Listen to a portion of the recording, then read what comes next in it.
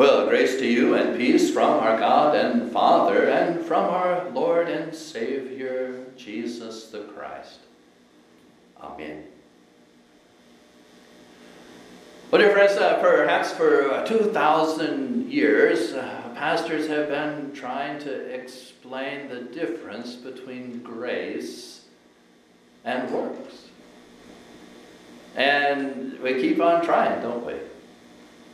Yet, as we look around the United States, we look around the world, we see that still there is a great confusion as, well, on the one hand, we hear, perhaps well-meaning individuals telling us that we're being cursed by God.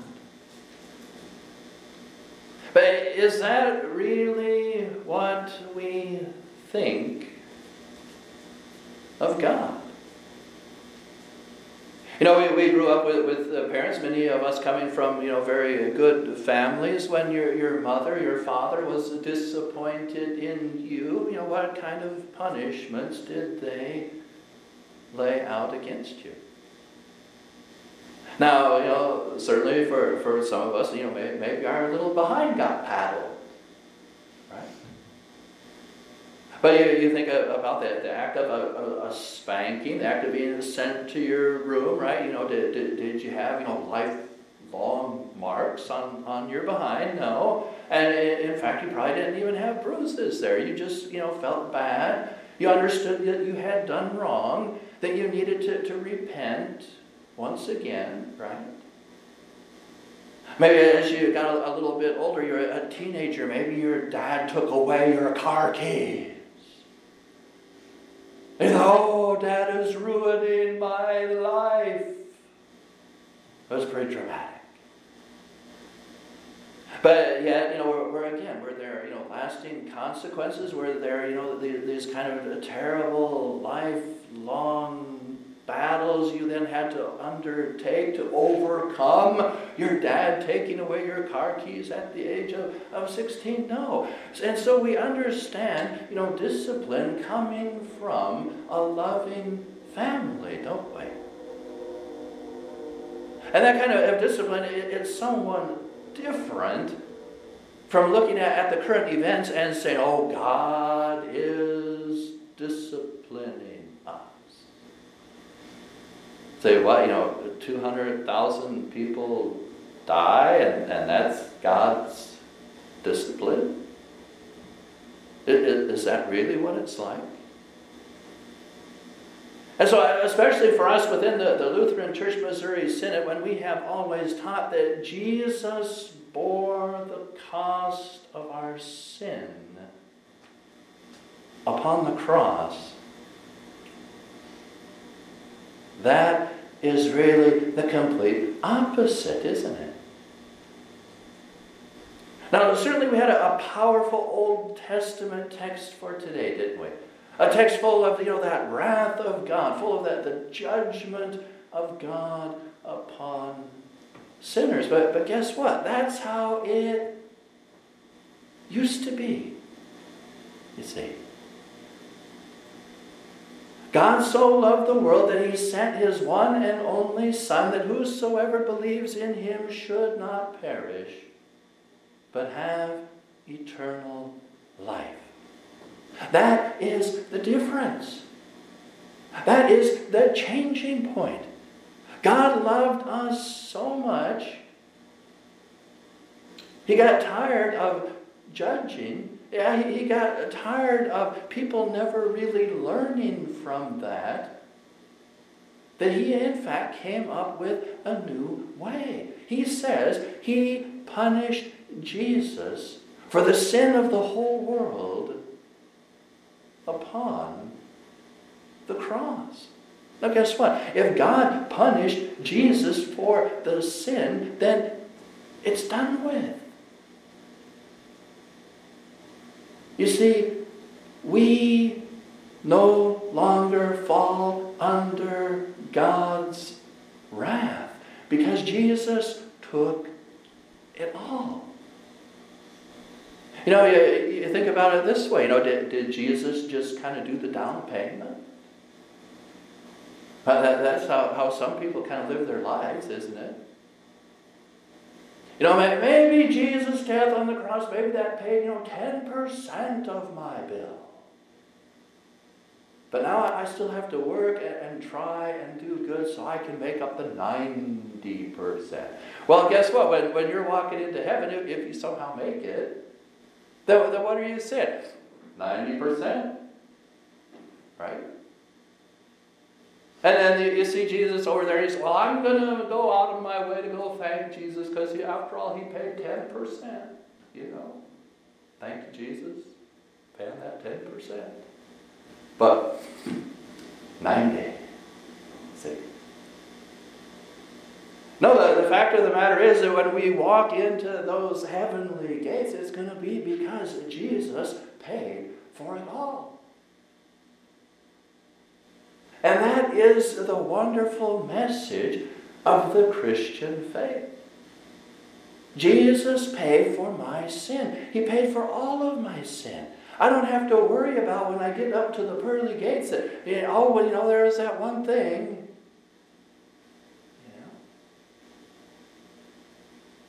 And that's why the Christian message is so powerful among drug dealers and prostitutes.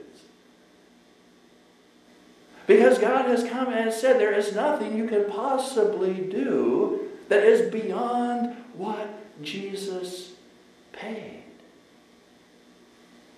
You see, you're free from the past. Having Jesus come into your heart, repenting of your sin, going out then on that very next day, you can say, my sin is forgiven. There's no more guilt. There's no more shame. I don't have to worry about that stuff anymore. I can face tomorrow. I can go into the future.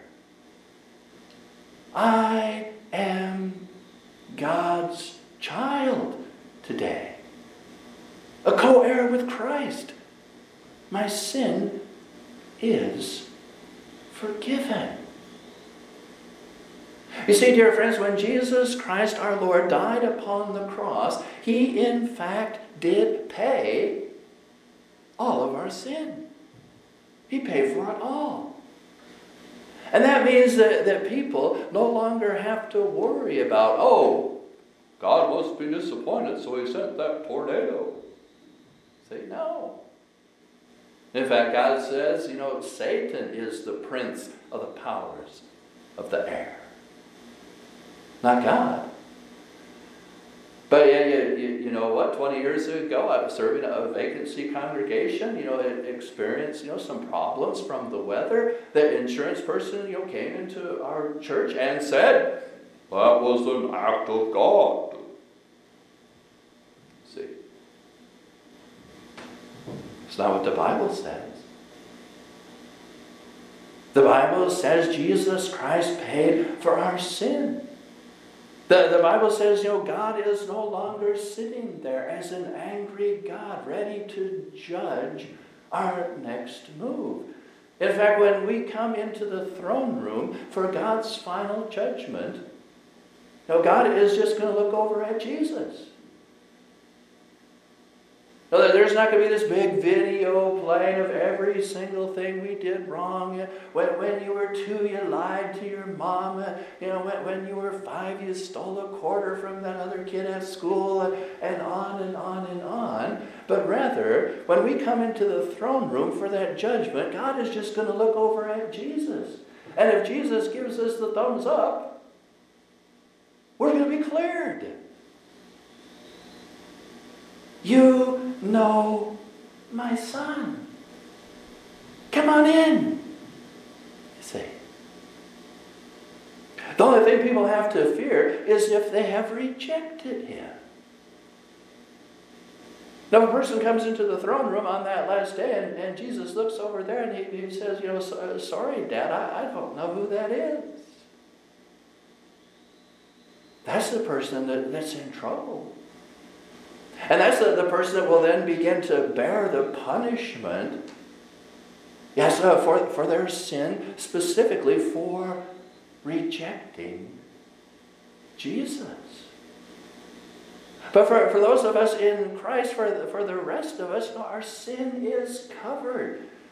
Everything is forgiven because Jesus bore it all. That should give us a great freedom. We should have a wonderful sense of relief that this burden is lifted off my shoulders.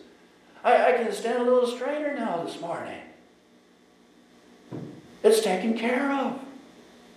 Jesus died on the cross. He opened the way to heaven for me. I'm going to make it. And yet there's confusion, isn't there? And I think the confusion comes from when we see people abusing the grace of God, doesn't it? Because, some people can hear the message that I just delivered this morning and they can say, well, I can do whatever I want. Huh? Now, really, Pastor, if Jesus died for all of my sin, I can go out there and just live it up the rest of my life, right? If it really is all covered, if it's really all taken care of, I can do a lot of fun stuff this way.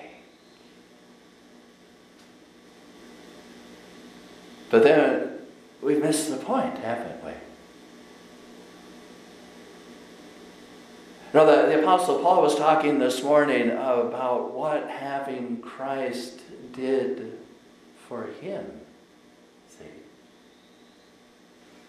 It made him long to be better, didn't it? And that is the real and true fruit of the gospel.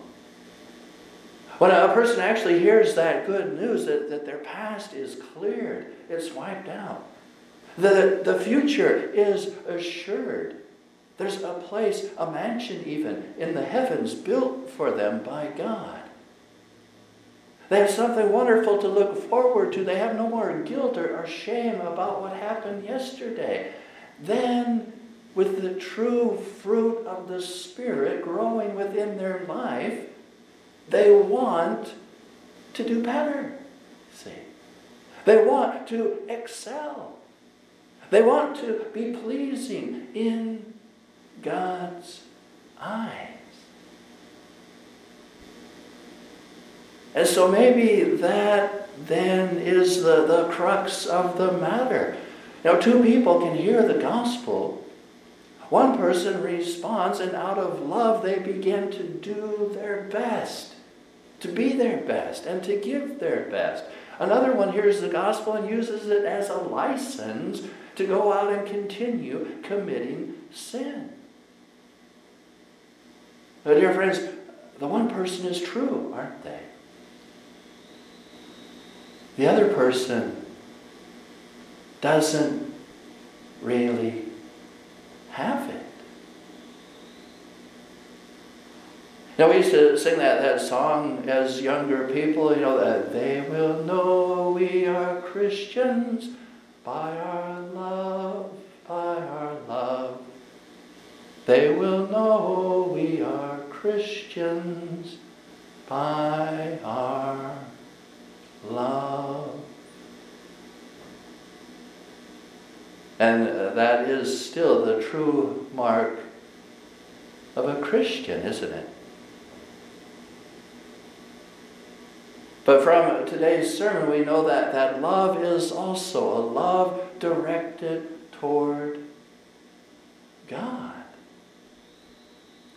You see, if I truly have love in my heart for God that has, sprung up as a result of this fruit of faith, I'm going to try to do things God's way, aren't I? I was listening to a message from a younger Christian pastor recently. He was talking about something surprising that had happened in his life. He said, you know what, my wife came to me this week and she said, Is there anything that I'm doing that really irritates you? And he went on to say, my very first thought was, this is some kind of trap. My wife is going to get me to, tell her a few maybe little itsy-bitsy things, and then she's just maybe going to really unload on me about, how I don't mow the lawn, or I don't take out the trash, or, maybe there's stuff that really irritates her, and she's just going to let me have it. Hey, that's kind of how we think in the world today, isn't it? Someone would come and ask you an honest question, what kind of things, do I do that really irritate you? You also might say, ooh, I don't know if I want to touch that one. What are they doing? But no, realizing that his, wife was being honest with him and, being genuine. Right? He shared with her the couple things, and she said, you know what, I love you so much, I'm going to stop doing those. And he went on to report that his wife followed through. Now, dear friends, isn't that what a genuine love is like? See, I love you so much.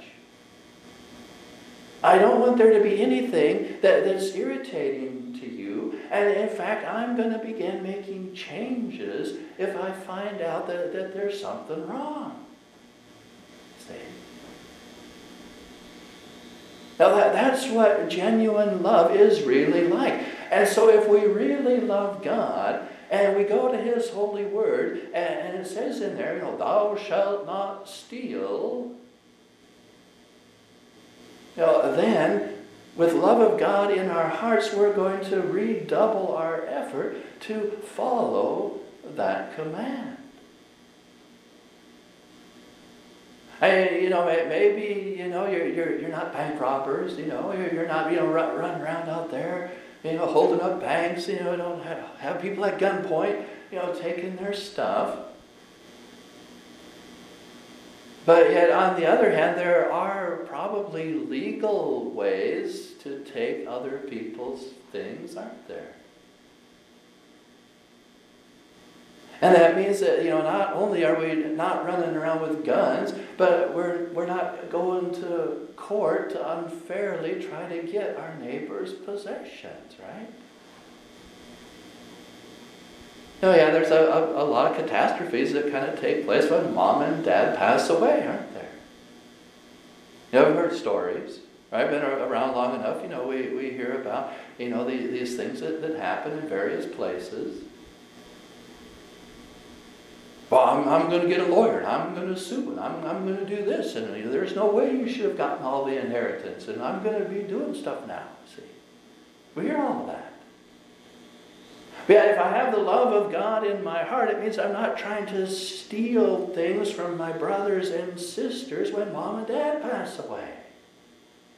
Right? Thou shalt not steal. Even if I can find some legal loophole, it means I'm not going to try to go for it. You see, we're no longer just taking the law on the surface, but now we go back a step and we say, what is God's intention? You see, what is the foundation for that commandment that God made? I'm going to try to live up to God's standard and not just society's standard.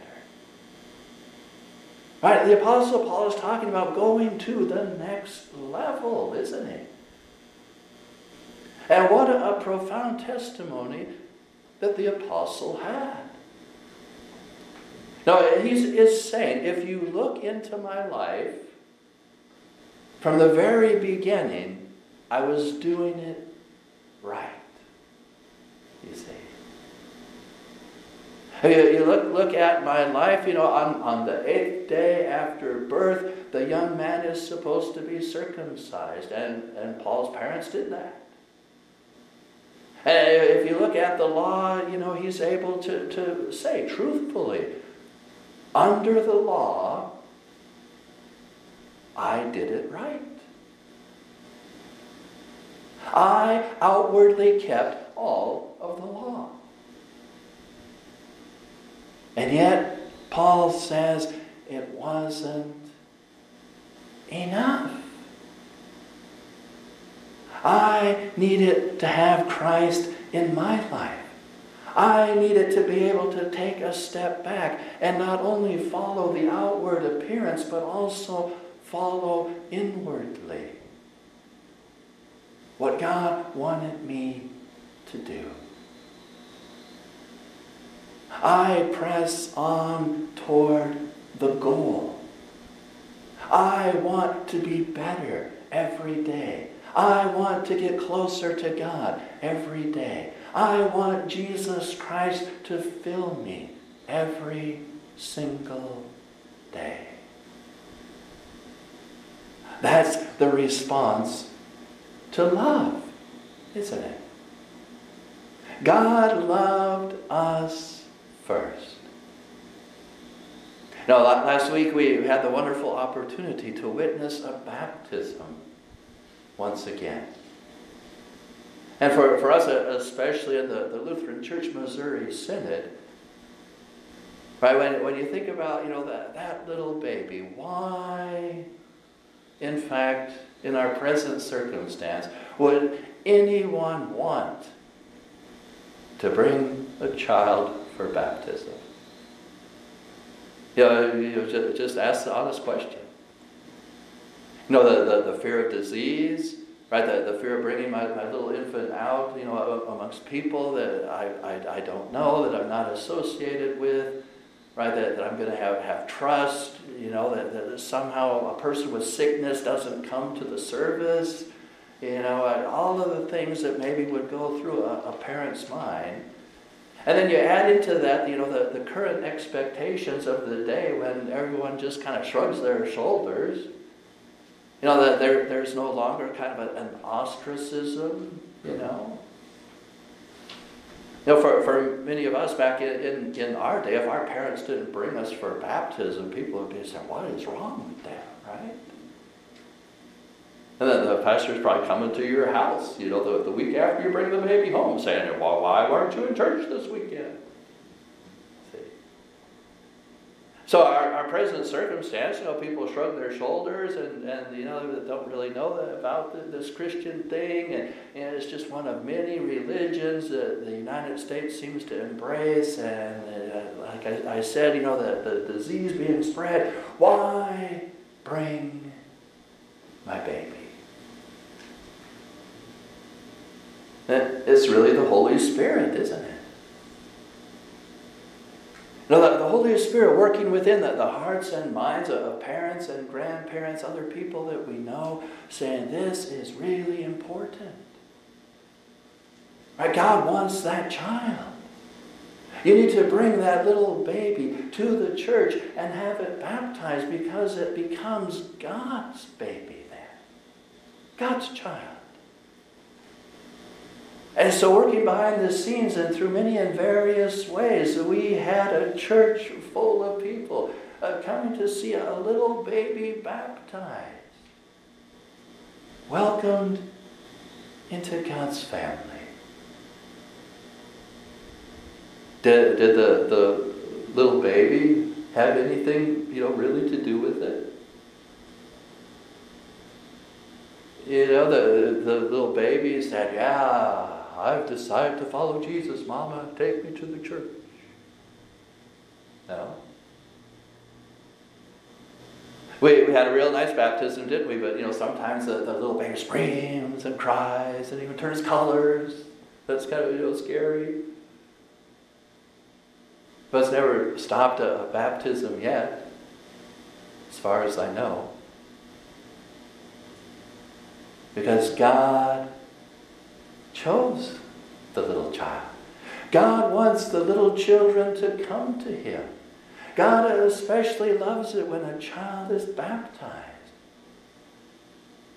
God reaches out. He works through people. He brings us into fellowship with Himself. He loves us that much.